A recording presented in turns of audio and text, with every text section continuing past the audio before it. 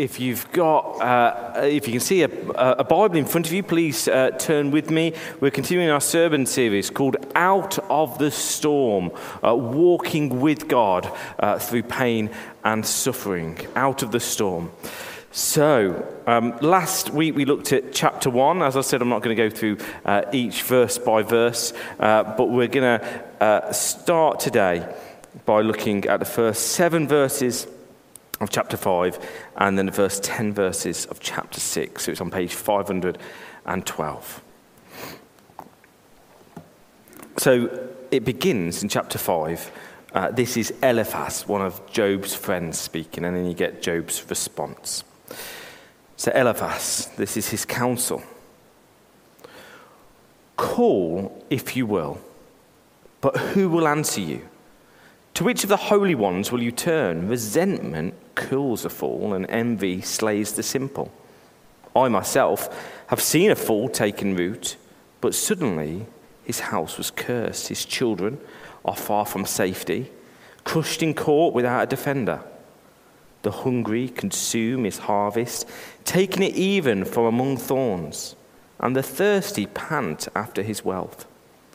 For hardship does not spring from the soil, nor does trouble sprout from the ground. Yet man is born to trouble, as surely as sparks fly upwards. Chapter 6. Then Job replied, if only my anguish could be weighed and all my misery be placed on the scales, it would surely outweigh the sand of the seas. No wonder my words have been impetuous. The arrows of the Almighty are in me. My spirit drinks in their poison. God's terrors are marshaled against me.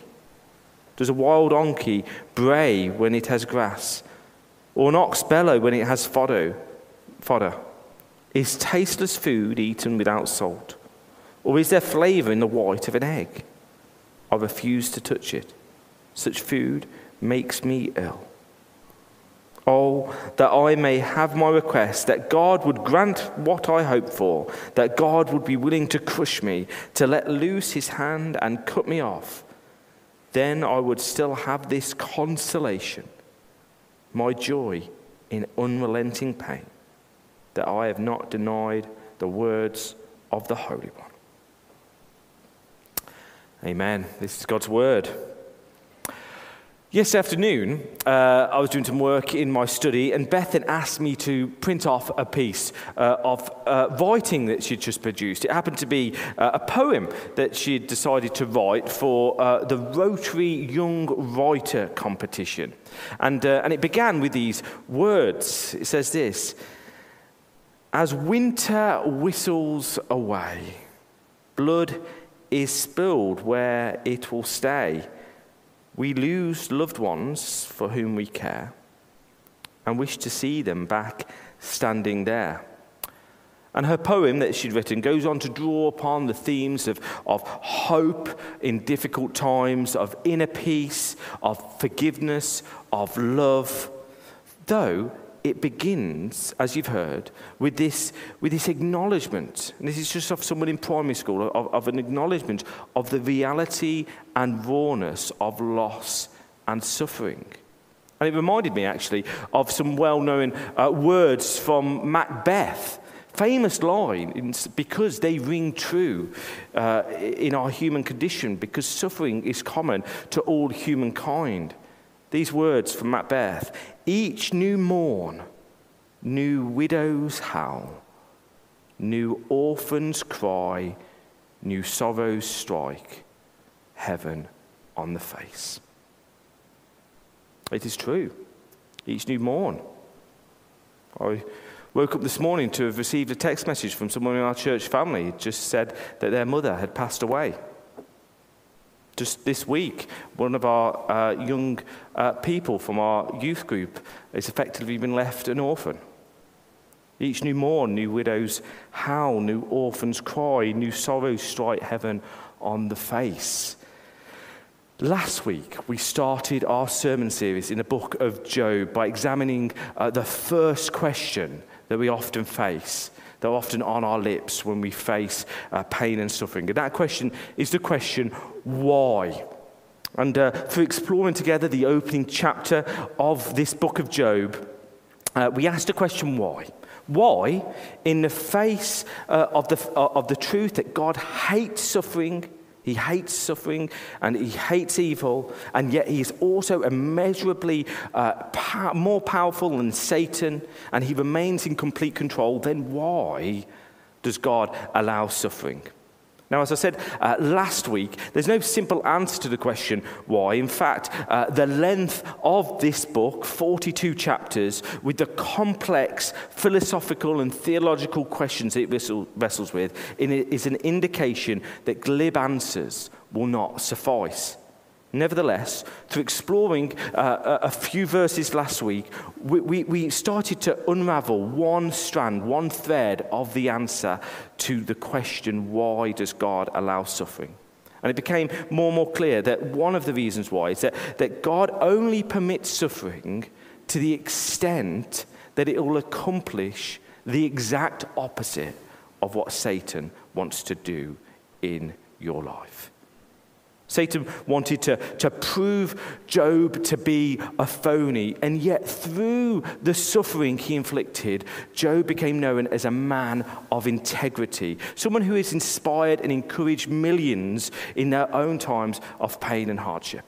Just before this service began, I was talking to someone within our church family who testified about their own times of struggle and darkness and how God was using them in this present instance to inspire and encourage others through their times of difficulty. Why? There is no simple answer. The biblical response is that we might never know this side of eternity why we are suffering, just as Job did not know at all ever why he was suffering, nor what it was accomplishing. However, worldly wisdom offers the opposite. It offers cheap solutions to complex issues. When faced with the reality of suffering and the inevitable question of why, there are two answers that we often hear, and I would like to call these answers and explore these answers today, the religious response and the secular response. The religious response and the secular response. And so, first of all, let's dive into the religious response. And notice I am deliberately separating what I'm calling the religious response, and I'm separating it from, and I'm contrasting it to, the Christian biblical response. So the religious response sort of encompasses a whole host of religious worldviews and might just as easily be called the moralistic response to suffering. So what is the religious response to suffering? Well, the religious person starts to ask the question why and ends it with this: why is God punishing me? What am I doing? Do I need to pray more? Do I need to go to church? What do I need to do to get out of this suffering? And there are lots of people, not only of different faiths, but even within the wider worldwide church that either consciously or subconsciously adopt this way of thinking. They say, if you're sick, you just need to have more faith for healing. Or if you're facing financial difficulties, you just need to believe more. You even find this even beyond the walls of organized religion. For instance, just the other day, I think it was last week, I was listening to BBC Radio, just mainstream radio, and there was a piece on the popular trend in modern psychology called manifesting. Now, I'd never heard of such manifesting before. I was quite interested to see what it's all about. But it appears that there's a growing belief in society that you can quite literally make your wishes come true simply by mentally visualizing them coming into being. So people with no formal faith to speak of that claim, and there was numerous people are claiming that the way that you achieve financial success or good health or healthy relationships is simply to mentally visualize them. And so the religious response, be it from organized religion or popular psychology, is to say the way out of suffering is to do something. to pray more, to have more faith, to visualize what you want to happen, to go to church more, whatever you think it is. And the second type of glib answer that you hear to the question of suffering is the secular response. If religious people see, let's be honest here, religious people see suffering as some kind of divine punishment, then secular people see suffering as merely the evidence of the sheer randomness of life. Religious people think that if you lead a good life, then good things will happen to you. And if you're suffering, well, all you need to do is to pray more and to have more faith. Secular people, on the other hand, interpret suffering as simply evidence that there is no God at all. Or if there is a God, he's indifferent, he's absent, he's incompetent, he's downright capricious, which is just a way to say that he's given to sudden and unexpected changes in mood and behavior. You see, if religious people seek to appease a displeased God, then the secular person says that God's out of town. God can sling a hook. He isn't worth our time and attention if he allows such suffering and evil in our world. And so, in terms of earthly wisdom, we are provided with these two quite simple and, let's be honest, glib responses to the question of suffering. The religious response is the idea of a tit-for-tat God, a God who's always keeping tabs on us. And then you have this secular belief that suffering is just evidence that there is no God, that life is random, just a cruel game of chance that is meaningless, just a froth of the universe. And that there is no good and there is no all-powerful God in charge of everything. But if you were with us last week, and if you weren't, if you're interested, you can catch up on our podcast. If you was with us last week, you will know that we studied this amazing dialogue between between God and Satan in the opening chapter of our book, which showed that both the religious and the secular approaches are absolutely wrong and spiritual dead ends. And do you know that despite these things being, in one instance, completely opposite ends of the spectrum to one another, the religious and the secular, do you know something? They have one thing in common, one very core thing in common. They all seek to keep us in control. They're just all about control. The religious person says to him or herself that if I do this or I do that, then God has to bless me. God has to bless me. And the secular person looks at suffering and says to himself that God's out to lunch. And so you owe him nothing. Live however you want. Live however you want. See, both of these is about how we can remain in control. But the Bible says that both of these things are glib answers. There are answers from people just trying to cling to control through pain and suffering. And the biblical response is to trust God, even though, like Job, we might never know this side of eternity for the reason for our suffering. Saints, when faced with the question of the why of suffering, the biblical response is to hold on to the mystery. Don't try to get an answer. Just stay in relationship with a God that you cannot control. If he's a God you can control, he's no God at all. Stay in relationship with him. And friends, this is exactly what we see our Job doing in our passage today. So the book of Job can be largely split into sort of three sections. The first section is a dialogue between God and Satan, and we looked at that last week. And then there's this long dialogue between Job and his friends, stretching from chapter 3 to somewhere in the mid-20s. And then it concludes with this amazing dialogue between Job and God himself. And today we're diving into that middle section. We're looking at part of the dialogue between Job and his friends. Now, Job has three friends that come to visit him, and they give him counsel: Eliphaz, Bildad, and Zophar. And to be honest, The friends just do an absolutely terrible job at comforting Job and helping him understand his suffering, helping him to interpret the suffering. They do an absolutely terrible job. So much so that in chapter 16, a verse that makes me smile, verse 2, Job calls them his miserable comforters. So his friends have gathered around him, and he says this, Job says, "Miserable comforters are you all."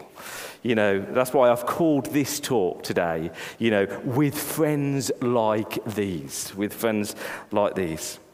What we read earlier are sort of two slices out of an ongoing dialogue between Job and one of his miserable comforters, Eliphaz. They're two sort of slices. So if you've got your Bibles, basically you can see that chapter 4 and chapter 5 are Eliphaz's attempts to counsel Job with sort of the best of earthly wisdom.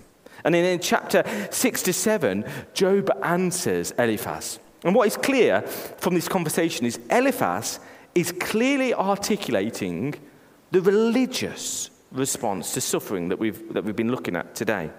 Now, we didn't have a chance to read the whole of chapters 4 to 5, the counsel of Eliphaz, but if you turn back to me one page to for instance, I'm just going to read one section out of chapter 4. Let's read verses 7 to 8 now, where you can see a clear articulation of this religious worldview that we've been unpacking this morning. So verse 7 to 8. "Consider now who, being innocent, has ever perished. Where were the upright ever destroyed? As I have observed, those who plough evil and those who sow trouble reap it." Now, this is quite unsympathetic and harsh from Eliphaz. He's basically saying, Job, innocent people don't suffer, upright people are not destroyed. And the fact that you're suffering is an indication that you need to get yourself right with God. He says, those who sow trouble reap it. So the fact that Job is experiencing pain and hardship is of his own making. Job needs to get his house in order to work out what he's doing that is displeasing to God. And then, and only then, will God listen to his cry for help. Now, can I just say, that big thing on our wall, the cross, goes to show how utterly wrong Eliphaz is. Because in Jesus, did the innocent perish? Yes. Were the upright destroyed? Yes. Did Jesus sow evil and trouble? No. And yet he reaped it upon himself. So this idea that Eliphaz, that basically if you're going through a tough time, it's because, somehow you've done something wrong to God. It's proven wrong upon the cross. And what Eliphaz is saying is basically, God isn't going to listen to you. He's not going to listen to your cries for help until you get your house in order. And in fact, this is what Eliphaz says in the opening verse of the passage that we read. So in verse 1 of chapter 5, we read this. Eliphaz says, "Call if you will, but who will answer you? To which of the holy ones will you turn?" That word call simply means to pray with emotion. Last week we talked about the importance of praying to God with emotional realism. And Eliphaz is basically telling Job to give up praying because God is not going to listen to him. And nor is his holy ones, his angels, going to listen to him until Job can get himself right with God. And he implies that Job is a fool. The fool, in the biblical sense of the word, is someone who is disobedient to God. And so when Eliphaz says in verse 3, "I myself have seen a fool taken root, but suddenly his house was cursed." That's what it says. "I myself have seen a fool taken root, but suddenly his house was cursed." What he's saying here, that even fools, even those who are disobedient, can prosper, for a short while. Even fools can take root, but eventually everything falls apart. And this is how Eliphaz interprets Job's suffering. Notice, here last week, you can see that the opening verses, we read that Job was prosperous.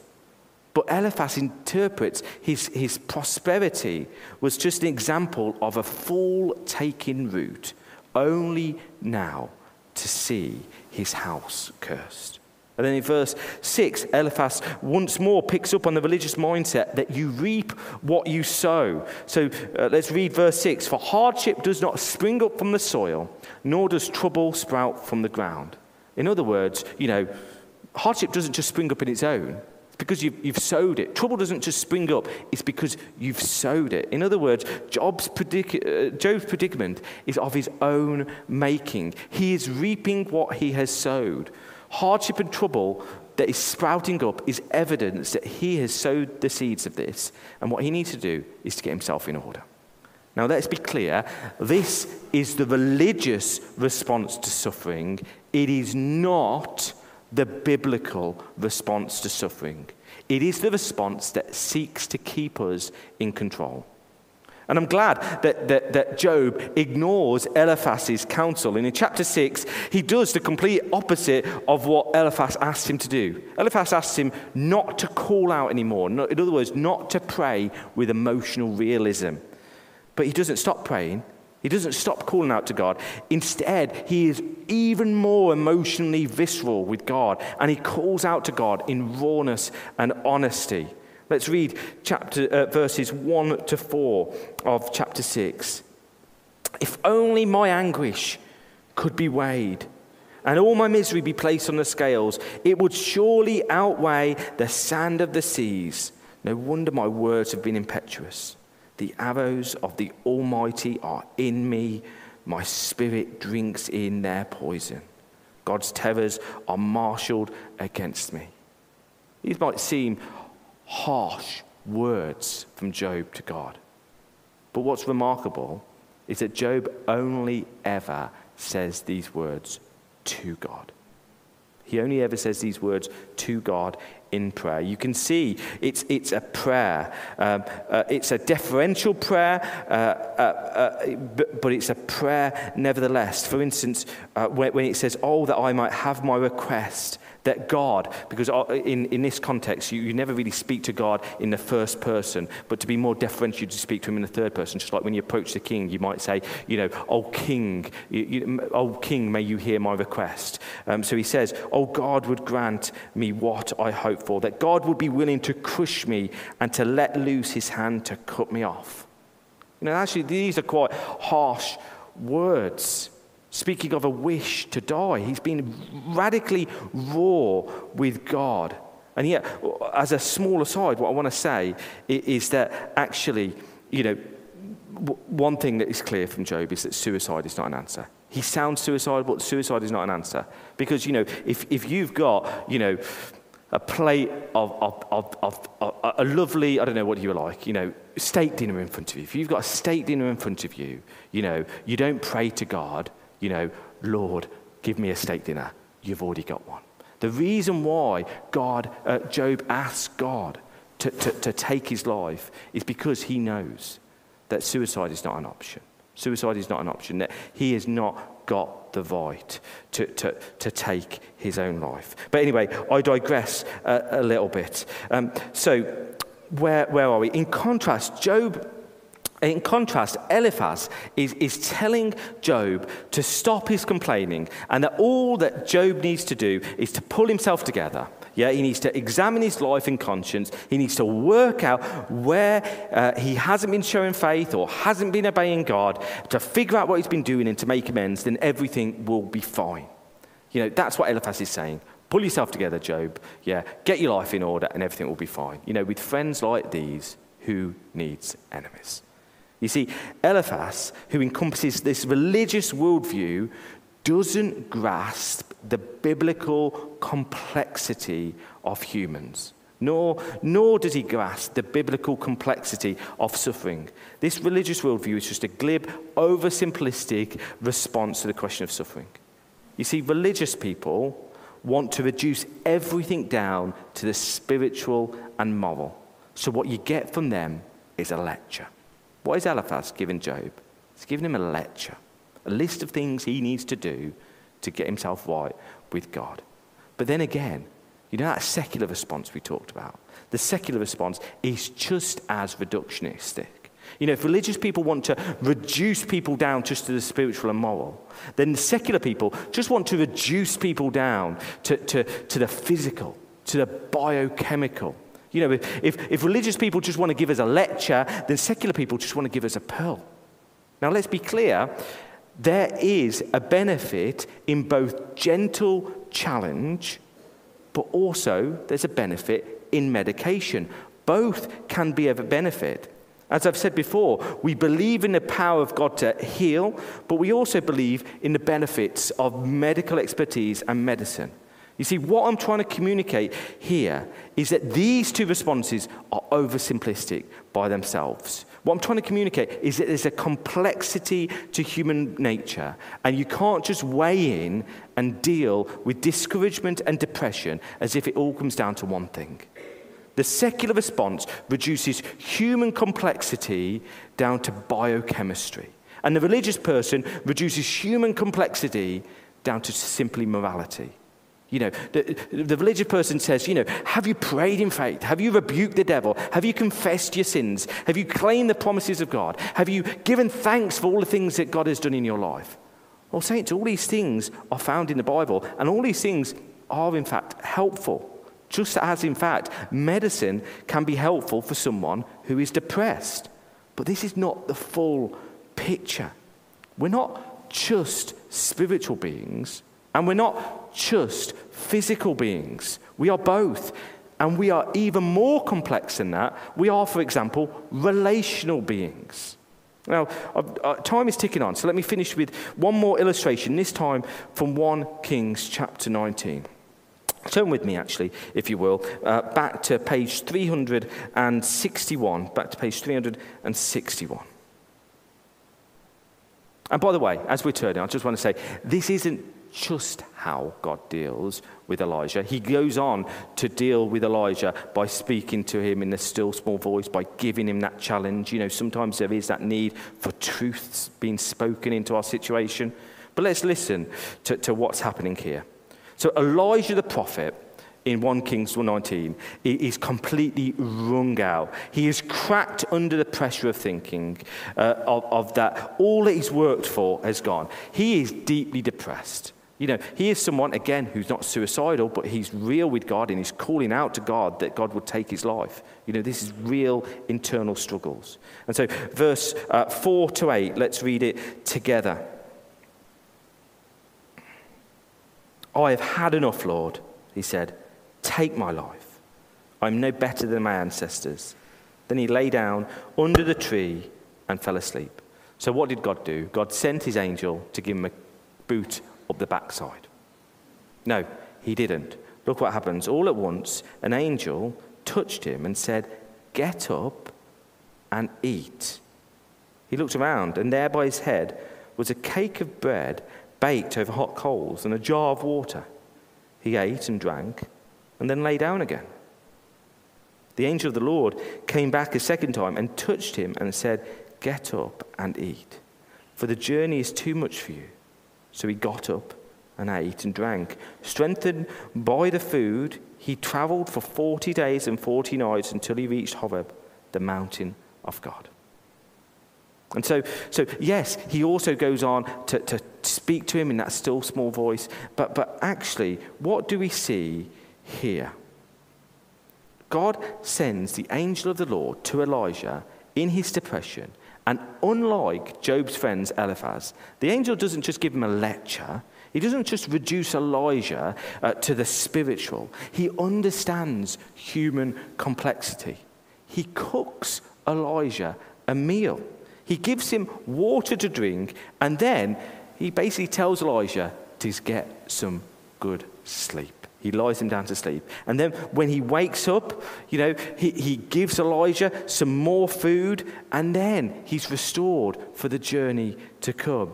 And sometimes, saints, what we need is a home-cooked meal, a good night's sleep, and a walk in the countryside, just like Elijah did. Because, you know, we're not just spiritual, we're also physical. And we're also relational. Sometimes what we need is a hug. We need to know that we are loved. Saints, Don't listen to religious voices that want to reduce all your problems down to just the spiritual and the moral. Don't just listen to the secular voices that want to reduce all your problems to biochemistry. Listen instead to the wonderful biblical witness that says that you are fearfully and wonderfully made, that God knows you more than you know yourself, and yet loves you more than you could ever imagine. Stick close to God through your pain and suffering, and he will lead you out of the storm. Let's stand, we're going to pray, and then we're going to move into our final song together.